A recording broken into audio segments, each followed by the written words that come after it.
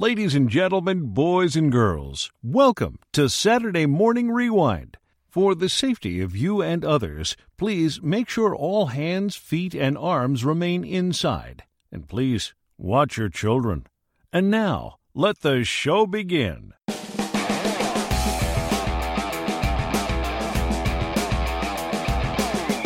Welcome to Saturday Morning Rewind, a show dedicated to the love of animation and feeling like a kid again.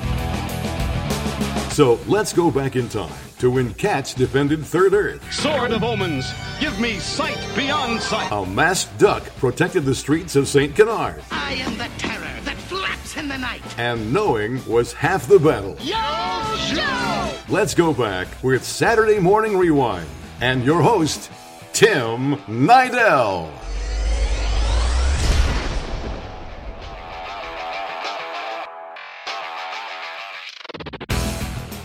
Hey, what's up? This is Tim Nidell from Saturday Morning Rewind, bringing you another great episode. Today is a little different. We are actually interviewing a son of a very, very famous voice actor that I guarantee you know his voice, but you may not know his name. The actor we'll be talking about today is the one and only Paul Frees, and we'll be talking to his son, Fred Frees.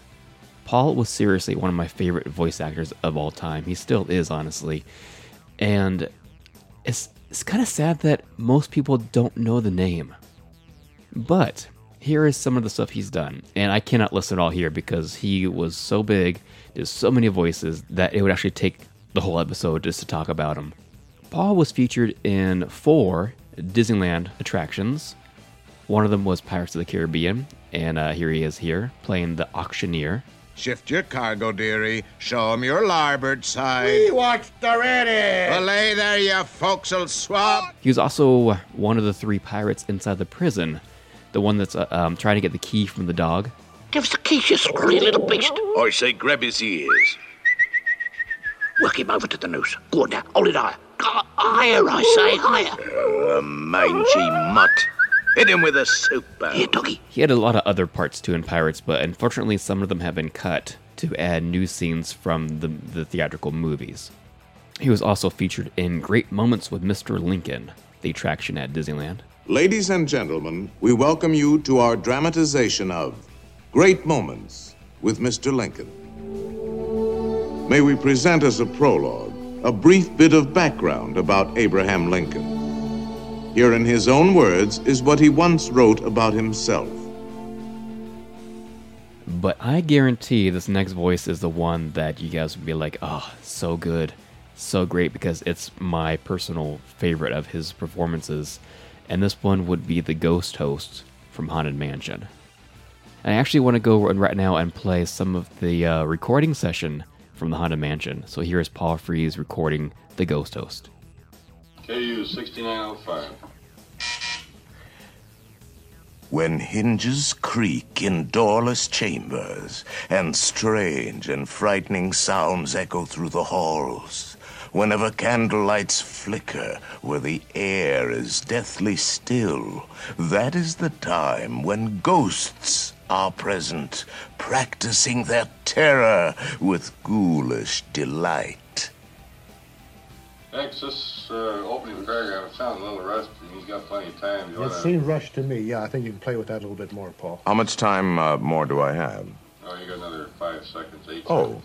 oh, that's like giving whiskey to an Indian. God bless you. I don't even want the money today. Take 2.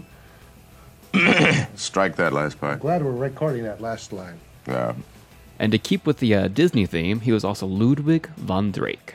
Good evening. Now, the first thing I would like to say is, look out! That crazy bear, you're going for that thing! Oh, look.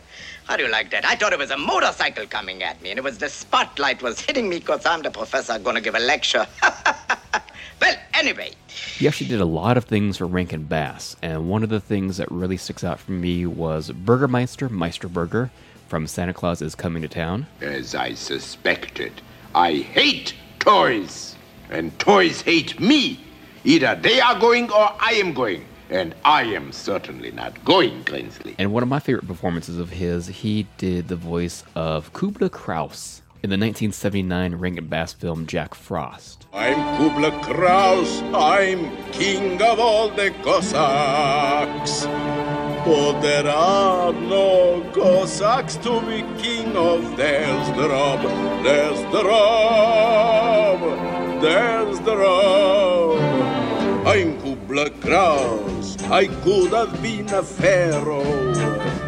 But of course, probably one of his biggest cartoon roles was the voice of Boris from Rocky and Bullwinkle. Well, let's do things fair with square. We'll draw straws for it. Long straw gets to swim, okay? Okay, I'll take first one. Ooh, he's short. Natasha? Paul also did a ton of commercial work. He was the Pillsbury Doughboy. Hi, I'm Poppin' Fresh, the Pillsbury Doughboy. Hi. Out of cookies? Let's make some. He was in the Raid commercials and also the Green Giant commercials. And here he is now in a 1969 radio spot performing as Willie the Wisp. It's actually a Haunted Mansion commercial that was on the radio. Hi, Ghost fans. This is your daring reporter inside the Haunted Mansion at Disneyland. And with me here somewhere is that former Olympic hide-and-seek champion, Willie the Wisp. Boo! Oh, there you are. Say, Willie, what's it like in the Haunted Mansion?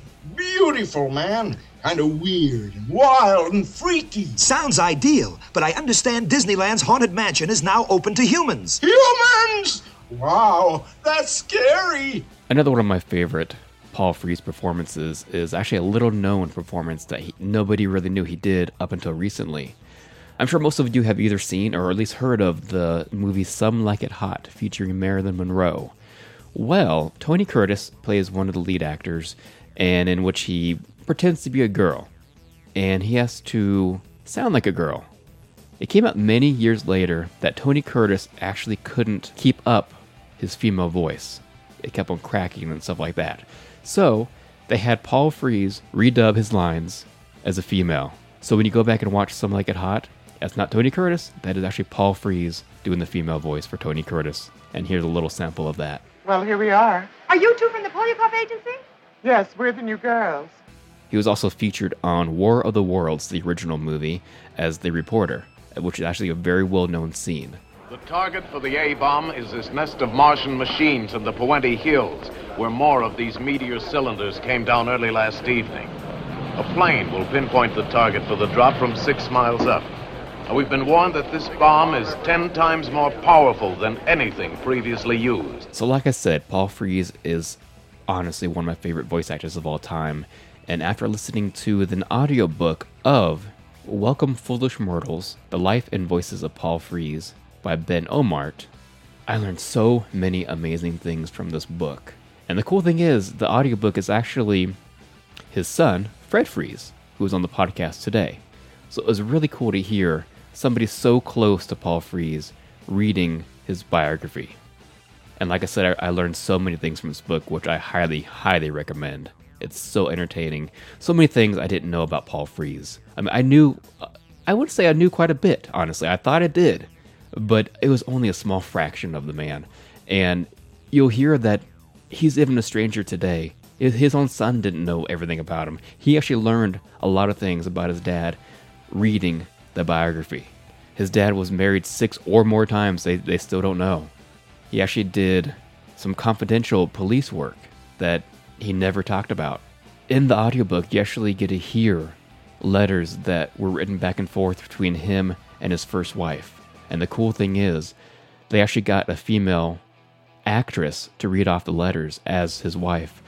And it's so sad because the letters start off all sweet and innocent, and as it progresses, you see that her health is failing until finally there's no more letters to be read. And that really hit me pretty hard while listening to the audiobook. And of course, we talk about all that kind of stuff in this interview. And one thing I really did learn that really, really made me sad was the way Paul Frees died. For many years, I thought it was just a regular heart attack. And well, of course, that's what it says online. Everywhere online just says heart failure. But in fact, his agent actually covered it up because Paul Frees actually killed himself. And we go into detail in that in this interview here, so I really hope you guys enjoy it. Of course, make sure to check us out online, SaturdayMorningRewind.com. Follow us on Facebook and Twitter, and please check out our Patreon campaign if you really want to help us out financially. We'd really, really appreciate that. So again, all of those links are on our website, SaturdayMorningRewind.com. But without further ado, here is Fred Freeze. All right, so anyways, thank you, Fred, so much for coming on the show, talking all about your dad, Paul Frees, which I am a huge, huge fan of his work, so this is going to be a lot of fun, I think. Yeah, absolutely. Okay, so I want to tell you how I first remember hearing his voice and when I first fell in love with it. Great. It was 1987, and I was 7 years old, and my parents took my brother and I to Disneyland for the very first time, and from then on, the Haunted Mansion has been my favorite attraction ever made, and it's mainly because of his voice, because as soon as you enter that ride, I don't know what it is, it just fills your body and your ears, and it's glorious. I don't know what. I can't say anything else nice about it because it's amazing. Yeah, it's a great ride. I'm sure you have probably been to Disneyland quite a few times, right?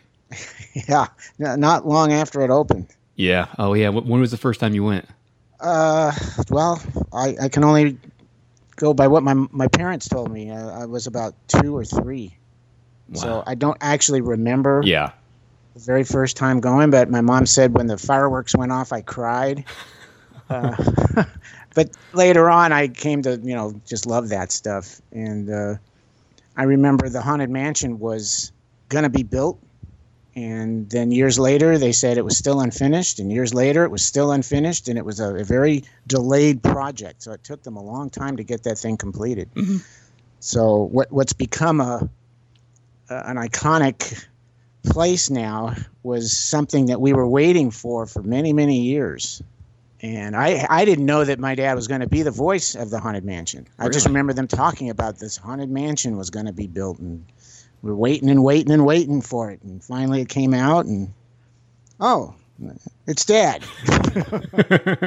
I'm sure you experienced that quite a bit during your childhood, huh? Oh, it's Dad again. Yeah. It was, everybody was, oh, wow. Listen to that voice, and it's Boris Badenov, and it's this and that, and that. It's just Dad. Just plain old Dad. Nothing big. Yeah.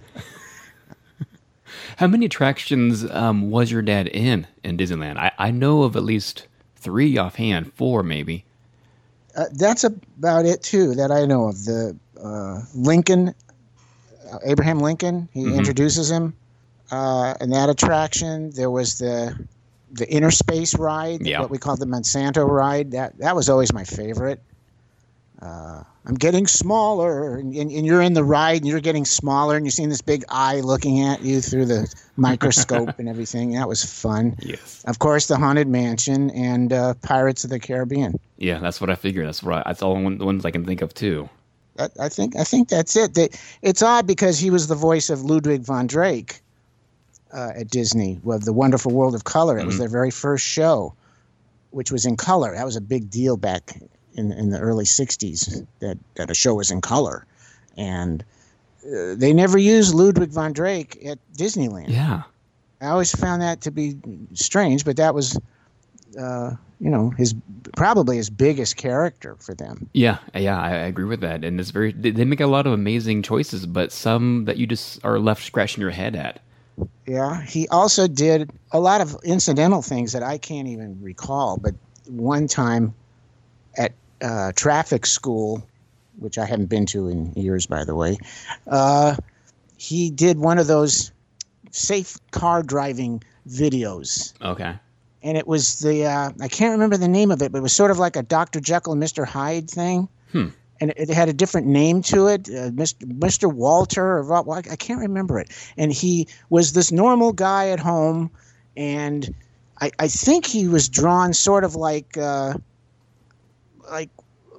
Goofy, the character Goofy. Yeah. The dog. I'm not sure if that was it or not. And he's normal, and he's with his wife and his kids, and he's real happy, and everything's great until he gets behind the wheel of his car. And then he becomes this monster. He becomes this terrible driver behind the wheel with road rage and all this stuff. Dad narrated that whole short that they used, and they were playing it in that traffic school that I was in that one time, and I went, "Oh, that's my dad," and nobody believed me. That's insane. Very strange. That's weird. Yeah. Okay. So I've recently listened to the biography, "Welcome, Foolish Mortals: The Life and Voices of Paul Frees," and the cool thing is, you're narrating the book. Yeah, I did that. Ben Omart's second edition. That was super cool to hear. Oh, you listened to the whole thing? It's like 8 hours. I listened to it twice. Oh, 16 hours. I don't have much to do at work. I just sit at my little own desk, listen to music, or listen to podcasts or audiobooks. So I have plenty of time. Well, that's great. I recommend other people listen to it too. The cool thing is I knew a lot about Paul going into it, but I came out knowing a ton of things I never even knew. I mean, he's still a mystery even to today. Would you not agree with that he's still a mystery to a lot of people? Oh, he's still a mystery to me. Yeah. There's a lot of things Dad never talked about. He was a very private person, even at home. How much did you learn yourself by doing the narration of the book? A lot, because Ben uncovered all kinds of stuff that I had no access to. Mm-hmm. Which, stuff that Dad never, cause like I said, Dad never really spoke much about stuff at home. When we were together, it was being together, and Dad didn't talk about stuff really. So a lot of the things in that book were a revelation to me. So you're probably a little weird every now and then hearing some of the things that were going on in his life, some personal problems and whatnot. Well, weird in a sense, but more. I don't know how to explain it. It's more of a comfort that you find out more about your parents, mm-hmm. and nothing would surprise me. I knew enough about I knew my dad well enough to know that anything wouldn't be a surprise to me. It was mostly informational. The stuff that Ben found out, like a lot of the credit stuff, a lot of the things that he did, I didn't know. Every credit that he did, all the radio shows that he did, and a lot of the stories that people tell that went on between them. I loved hearing stuff like that. I witnessed some of that stuff, and some things that are not in the book. I didn't tell Ben everything that I know about, but I helped Ben quite a bit with that book. And what was great is he, in the second edition, was able to, because obviously listening to the book, now that my father was married at least 6 times. Mm-hmm. And it could be more, you said, in the book. Yeah, it could be more. But his 5th wife was not in the first edition of the book because Ben had not spoken to her. And she had a lot of really interesting things to say. So that's in the second edition. Which wife was that? Jerry. Okay. What are some things that you didn't tell Ben that aren't in the book? I'm not sure that you're able to talk about. Ben was quite thorough. He was very insistent when he first called me about doing the book, and I had gotten calls from several other people who wanted to do a book as well, and I turned everyone down. But Ben wouldn't take no for an answer. When I said no to the other people, they never called back. But Ben pursued it, and he also had already interviewed people like June Foray and other people who knew Dad.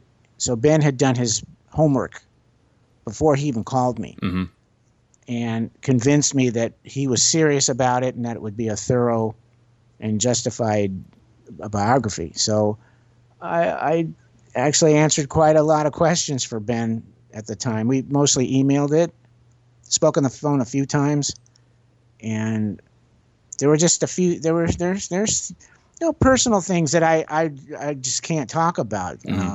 Just things that growing up, like all the times, wherever my father and I had a disagreement or a problem, there was a lot of friction between my father and my stepfather and my mother and the wives that my dad was marrying. There was a lot of personal, painful stuff that didn't need to be talked about. Yeah, that doesn't need to be out there at all. No, it's not relevant. Yeah. The one thing I didn't know about your dad was he was a very avid painter. Oh yeah. Do you have any of his paintings? I have some of them. Yeah. Nice. Actually, I've got a few that were actually my favorites. He was in possession of most of them, but the one that I liked the most, my mother had. So she gave that to me. Okay. And, it's a painting of a painter. And he's looking right at you, holding a brush and a palette. And he's just about to paint you. And he's looking at you. And it's a really great painting of a painter. Very, very unique painting. Dad took art school before he got into voice work and was going to be an artist before he even considered doing voice work. But there was no money in it, and he needed money because his wife at the time was in the hospital, and he got a radio job, tried to do voice work in radio, and of course he did. And he just kind of did painting as a hobby from that point on. Yeah, you spoke of his first wife. That part of the book was so emotional. At first, I didn't know where it was going when it was reading out the letters that she was writing, and then as it progressed, you can see something coming, and it's coming and coming, and then it just hits you. That was so emotional. Well, there's. Let me see if I can find it for you while you're here. Gosh darn it! There's a book that Ben put out of just those letters. Now, the letters that are in the Paul Frees biography is a condensation of those letters. And he actually we did a recording. It's fleshed out. All the letters are in this one book called "You'd Be So Nice to Come Home To." Oh wow! And it's got the same recording that you hear on the biography, except it's the full length recording. Wow. Okay, I'm going to check that out because that was such a great part in the book. Well, that was tough because those letters obviously were letters that my dad wrote to her and letters that she wrote to her mother. We're talking about my dad's first wife. Mm-hmm. Obviously, the letters that she wrote to him are long gone. Yes. But I'm sure my mother, if she had known they existed, would have gotten rid of them.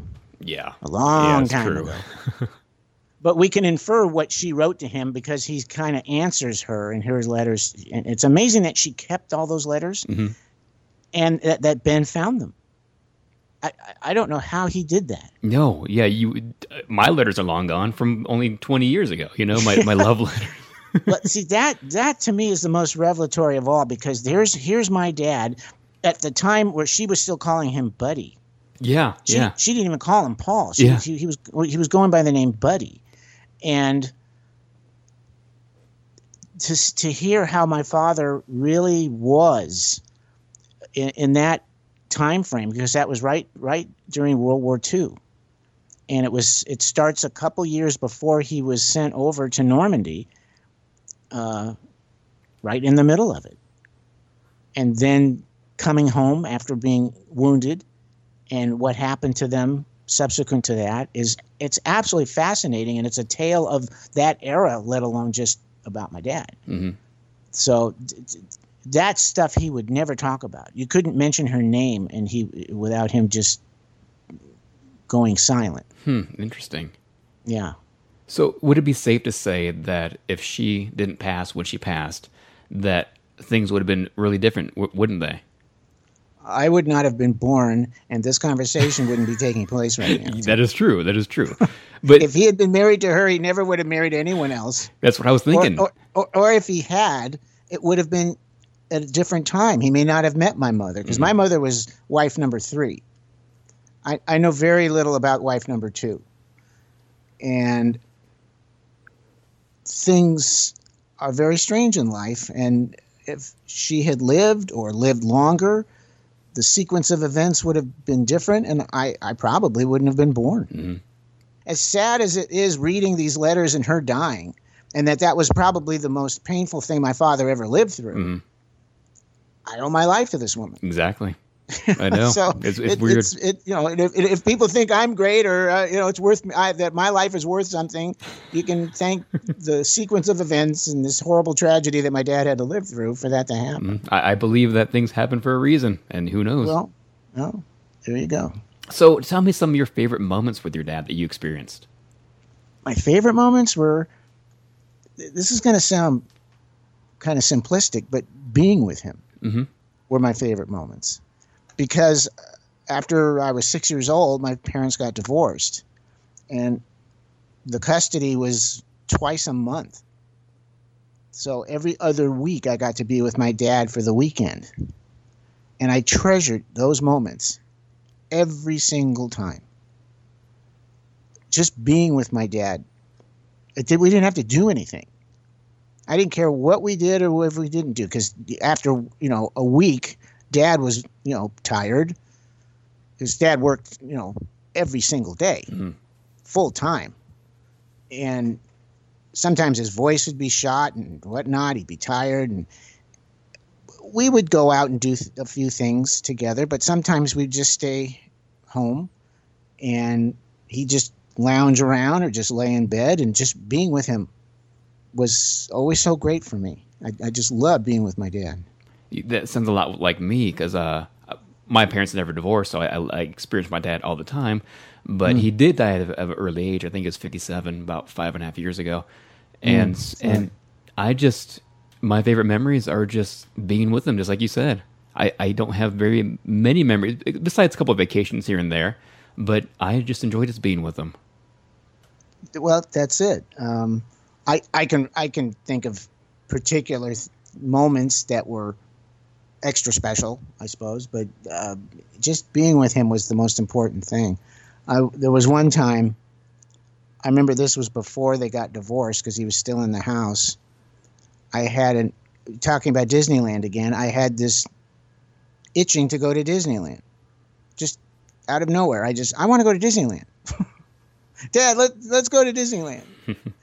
I don't want to go to Disneyland now, because it was at least a 45-minute drive from where we lived.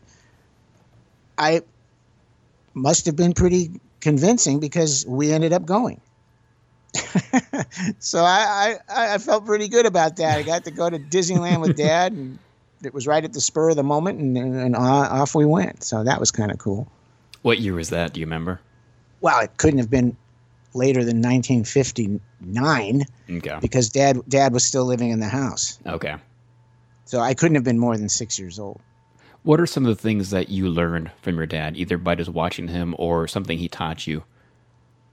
And I say this in the book, the number one thing I learned from my dad was having an appreciation for life. He always said, don't lose your zest for life. Yeah. And that's tough when you're facing physical challenges. Just your own body betrays you, and things happen. You get injured or weird stuff happens, and as you get older, but I've never forgotten that. Dad has always kept me going. Dad has always been an inspiration for me. Of course, his success is inspirational, not just to me, but to a lot of people. His professionalism has always been an inspiration to me.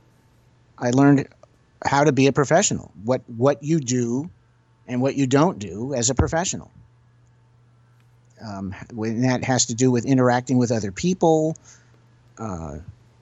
promising only what you can deliver and delivering on everything that you promise. Dad was a consummate professional. He no matter how much, and there were a lot of moments in recording sessions where they were sticking around and ad-libbing and having fun, and sometimes they'd play practical jokes on each other. I've heard a lot of stories about that. Mm-hmm. And in spite of all that, when it came down to that moment where the client's money is on the table and the product needs to be delivered and the service has to be performed, Dad never let them down. And I strive for that too. So that's a tradition that he set up that is hard to forget. Mm-hmm. The biggest thing that I didn't know going into listening to the biography was the way he died.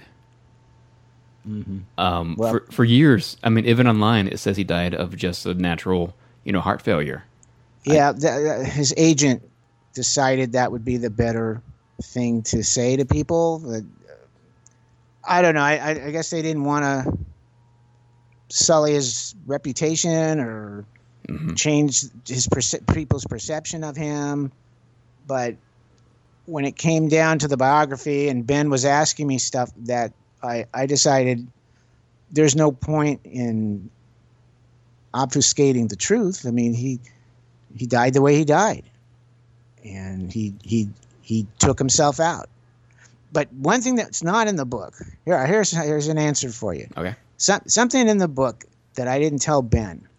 My dad used to tell me every so often. He says, someday they're going to find your old man. And I say, Dad, stop saying that.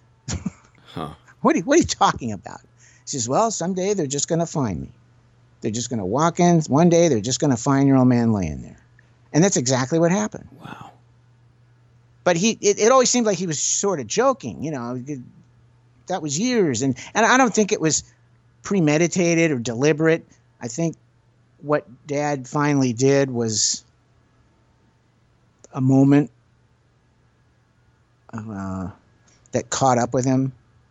He had just had some argument with his current girlfriend. This woman, he had, this isn't in the book either. That woman, Joyce, he had put her on the phone. I spoke to Dad 3 weeks before this happened. And he put her on the phone. He goes, oh, we're going to get married. I said, okay. At least number 7 that we know of. Whatever makes you happy, Dad. And he puts her on the phone. I never spoke to this woman before. I never even heard of her. Oh, yes, we're so in love, and we're going to get married. I'm going to marry your dad. I said, okay, whatever. Can't be worse than it was before. Mm-hmm. So I figured, whatever makes you happy, Dad. But apparently they had some kind of misunderstanding. He had been living with her, and he went back to his house in Tiburon and was there by himself. And that was it. Yeah. Was it pain medication he took? Well, he had a whole medicine cabinet full of stuff. I don't know what he had. I mean, it's on the coroner's report had a whole list of stuff. That was really depressing. Yeah, no kidding. The death certificate and the coroner's report. I mean, reading that stuff is just like, ugh. Yeah. So, yeah. I mean, I don't take more than an Advil once every 6 months or something. That's it for me. But boy, he was just medicating, and that's a problem that people have. He just I'm sure he just decided that was it. And his agent didn't want that revealed right away. They said he died of a heart attack, which sounds better. Yeah. Well, it kind of was a heart attack, just not naturally caused. Yeah, that's good, Tim. Yeah. I like that. That's a good way to put it. Well,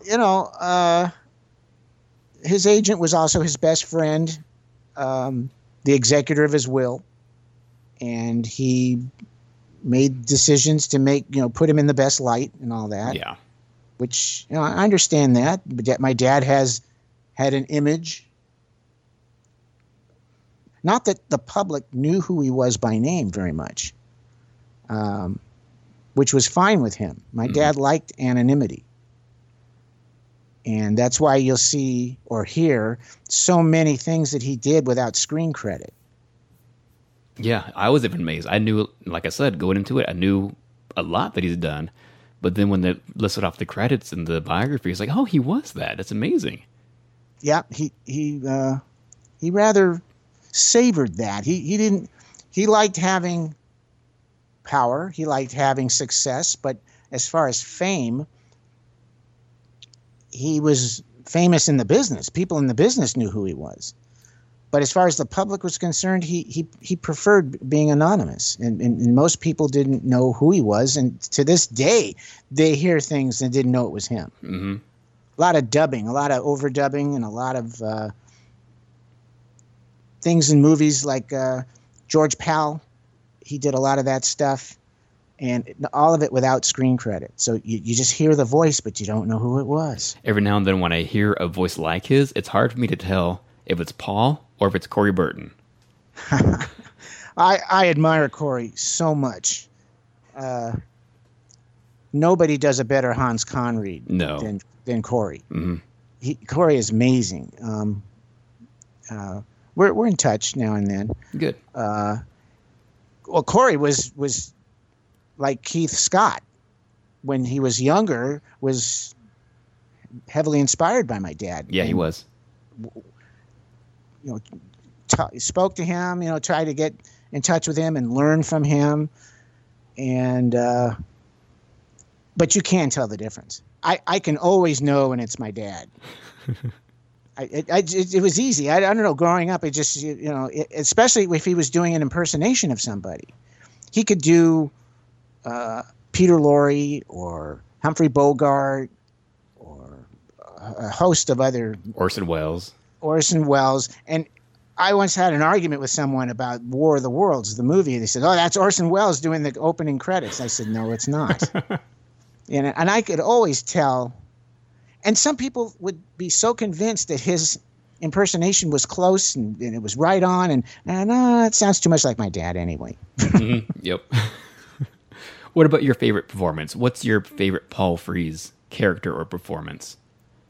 That's tough. I always loved Boris Badenoff. Mm-hmm.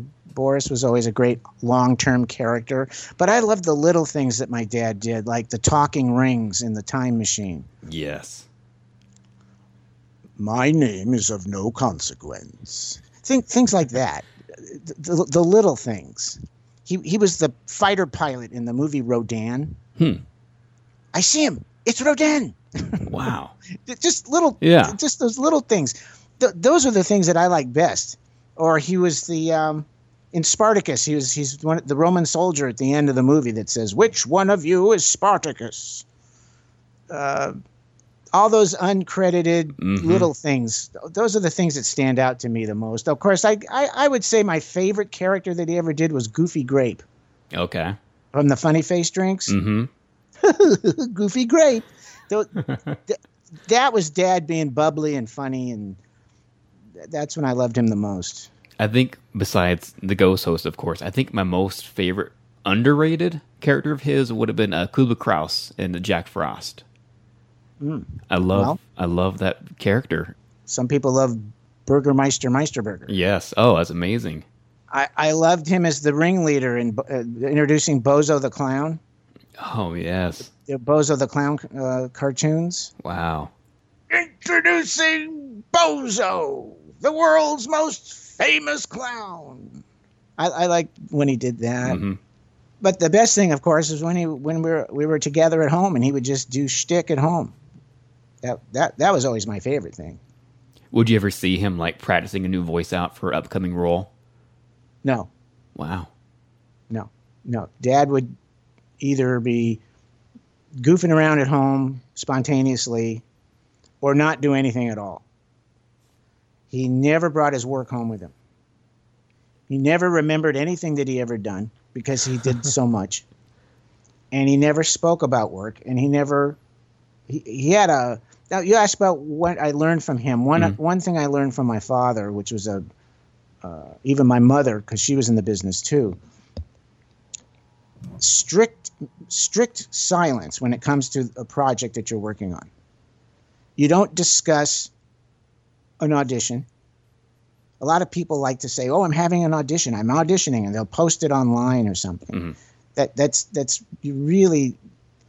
you'll notice that the most professional people don't do that. You don't discuss what you're doing, and if you're in the middle of a project, you don't discuss it. My dad wouldn't talk about anything unless it was a fait accompli. It was a finished project. It was in the can. It was recorded. It was done, paid, over. Then you can talk about it. But until then, you maintain absolute silence.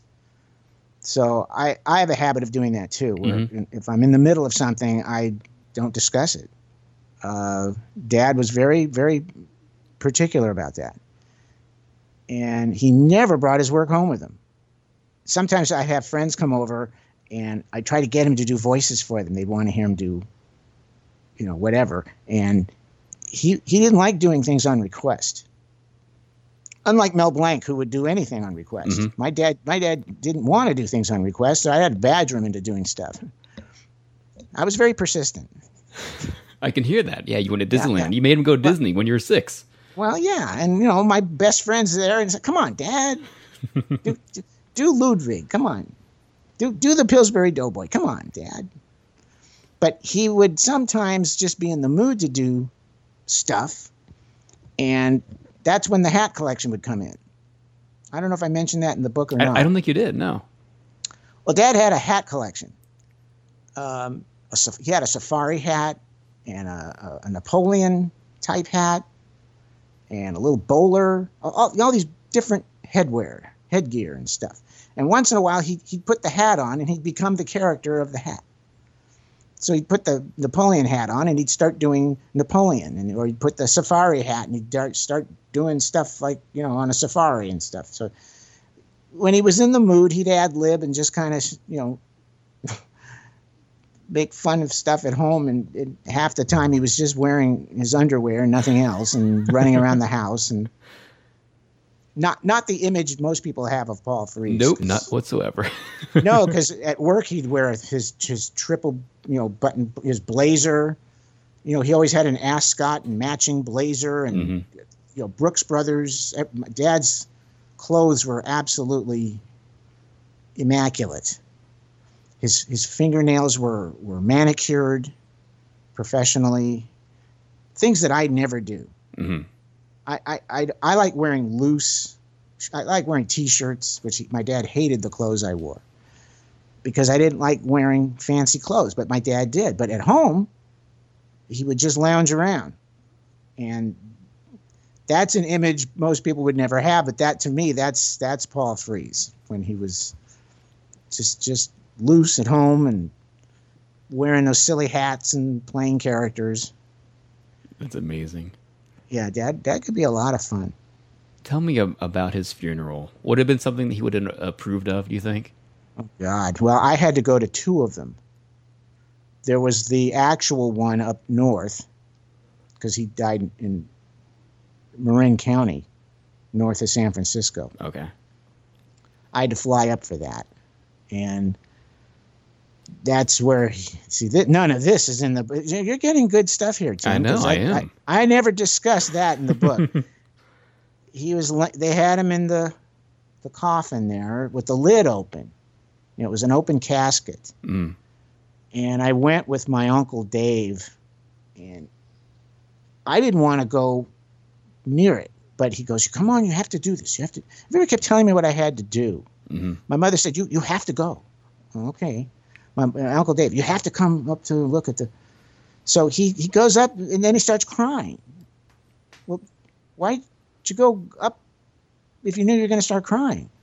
So I went up, and I saw him, and actually he looked pretty good laying in there. Boy, they did a job on him. Dad looked like he was just laying there sleeping. And they had them in one of his suits and everything. Boy, he looked great. That didn't bother me so much until they closed the lid. And then all of a sudden, it hits you that he's gone, all right. And this was a week later. I mean, it was a week after he actually had died. And that service was tough. There was no burial because Dad was cremated. It's not. Yeah. Burial's not a family tradition as far as I know. So I wasn't around for the cremation. I mean, I was there for the service and flew back. But then a week after that, they held a big memorial service down here in Los Angeles. And that had 3 times or 4 times as many people. Up north, there was a small crowd of people, but down here it was a who's who. Casey Kasem was there. Lauren Green was there. just it was the Hollywood celebrities that showed up to the memorial service down here. So, of course, he wasn't here physically. I mean, the one up north he was, but down here it was just a memorial service, and that was hard too but a lot of people were relaying stories about him. There was more of that because there were no celebrities up in the north, the actual service up north. Mm-hmm.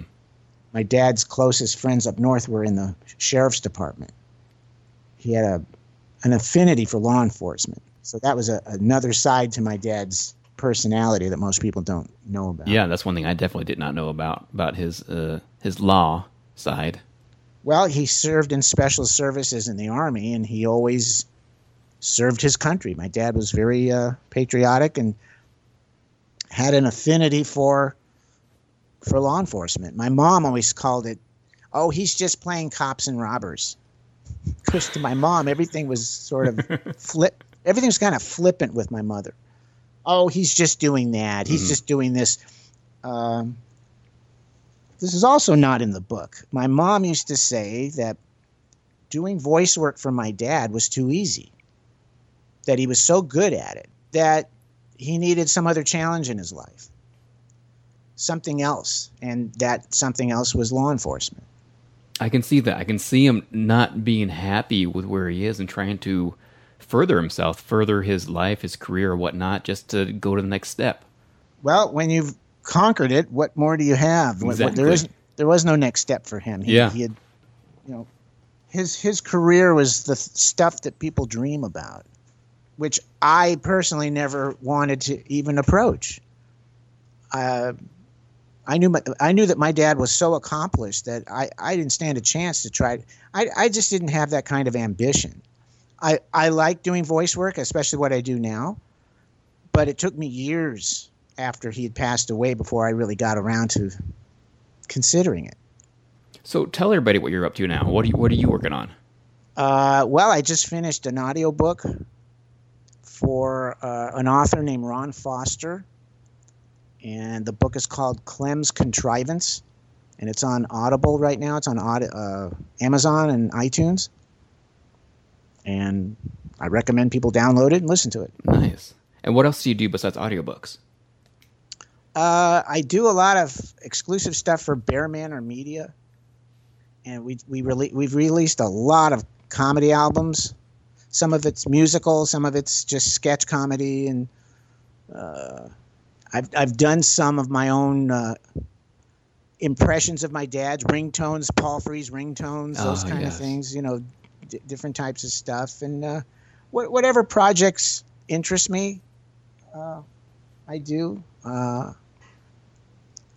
I did a couple of years at the Cartoon Network doing Morocco Mole. Oh, yeah. Which Dad was the original Morocco Mole. And there have been others that have tried to do it, but I did it for a couple of years. And again, that was Dad's Peter Lorre impression. Yeah, I can see that. Wow. Which was real interesting because I don't know if you know the other audiobook that I did besides the Paul Frees audiobook, I also did the audiobook for Mel Blanc. Oh, wow. No, I haven't. Man of 1,000 Voices. Well, Tim, go to I need to get Amazon. That. Yeah. Listen, if you've listened to that one, listen to the Mel Blanc one. I have. Because I learned so much about Mel that I didn't know. Yes. And it was interesting because the two of them were, they were close. They weren't best friends. My dad held Mel in the highest regard. Because they were pretty much, I wouldn't call them rivals, but they were both top of their game. They were not rivals. They were just very different, especially in their personal life. But Mel was 10 years older than my dad. Mel started. My dad was serving in the war, and Mel was already doing stuff for Warner Brothers. Wow. But the interesting thing that I found out was Mel did not care for voice actors that did imitations. Oh. Mel, you never heard Mel do an imitation. Everything for him was an original, created voice. And although my dad did do original voices, my dad did a lot of imitations or what he called impersonations, which to him was done in reverence, and it would only be to a celebrity who had already passed away. my dad would never impersonate someone that was still alive in a cartoon. Mm-hmm. And he did a lot of that. So I don't know if Mel was thinking about my dad when he said that or not. But who knows? They did work together on the Secret Squirrel show. So, mm-hmm. And I know they knew each other pretty well. Yeah, I need to check out. I've seen the biography, but I haven't listened to the audiobook of the biography. I highly recommend it. I will definitely get that because it was a fun time listening to the Paul Frees one. Well, again, Ben Omart does the best research, and he writes the best biographies because it's so thorough. And he usually puts them in chronological order so you get a sense of the life span, the career as it moves along. And I liked how in the audiobook, like I said, you hear the other voices, like his wife. There's actually a female reading the letters instead of you reading the letters as her writing them. Well, that was my recommendation. Mm-hmm. They had asked me to read both parts of the letter, and I said, "Why don't you get a woman to read Annelle's part, please?"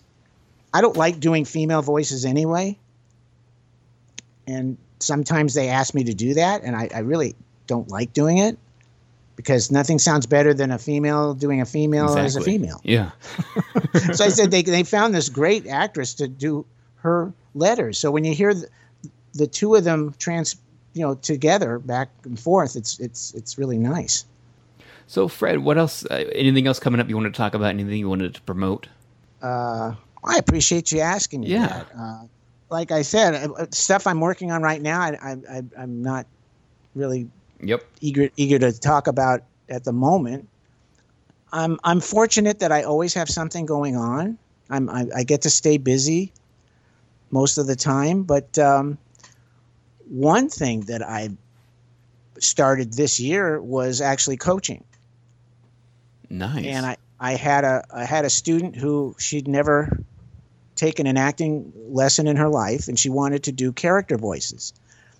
And I got her trained to do 18 different characters. I produced her animation demo, and I just helped her book 2 jobs. Wow. So if anyone's interested in doing character voices, I'm available. They can find me through my website. And what is that address? It's fredfreeze.com. Perfect. Thank you so much for coming on. This has been a lot of fun, I think. Oh, I love it, Tim. Thanks. Thanks for listening to Saturday Morning Rewind. Please check them out on Facebook and Twitter. And that's all, folks.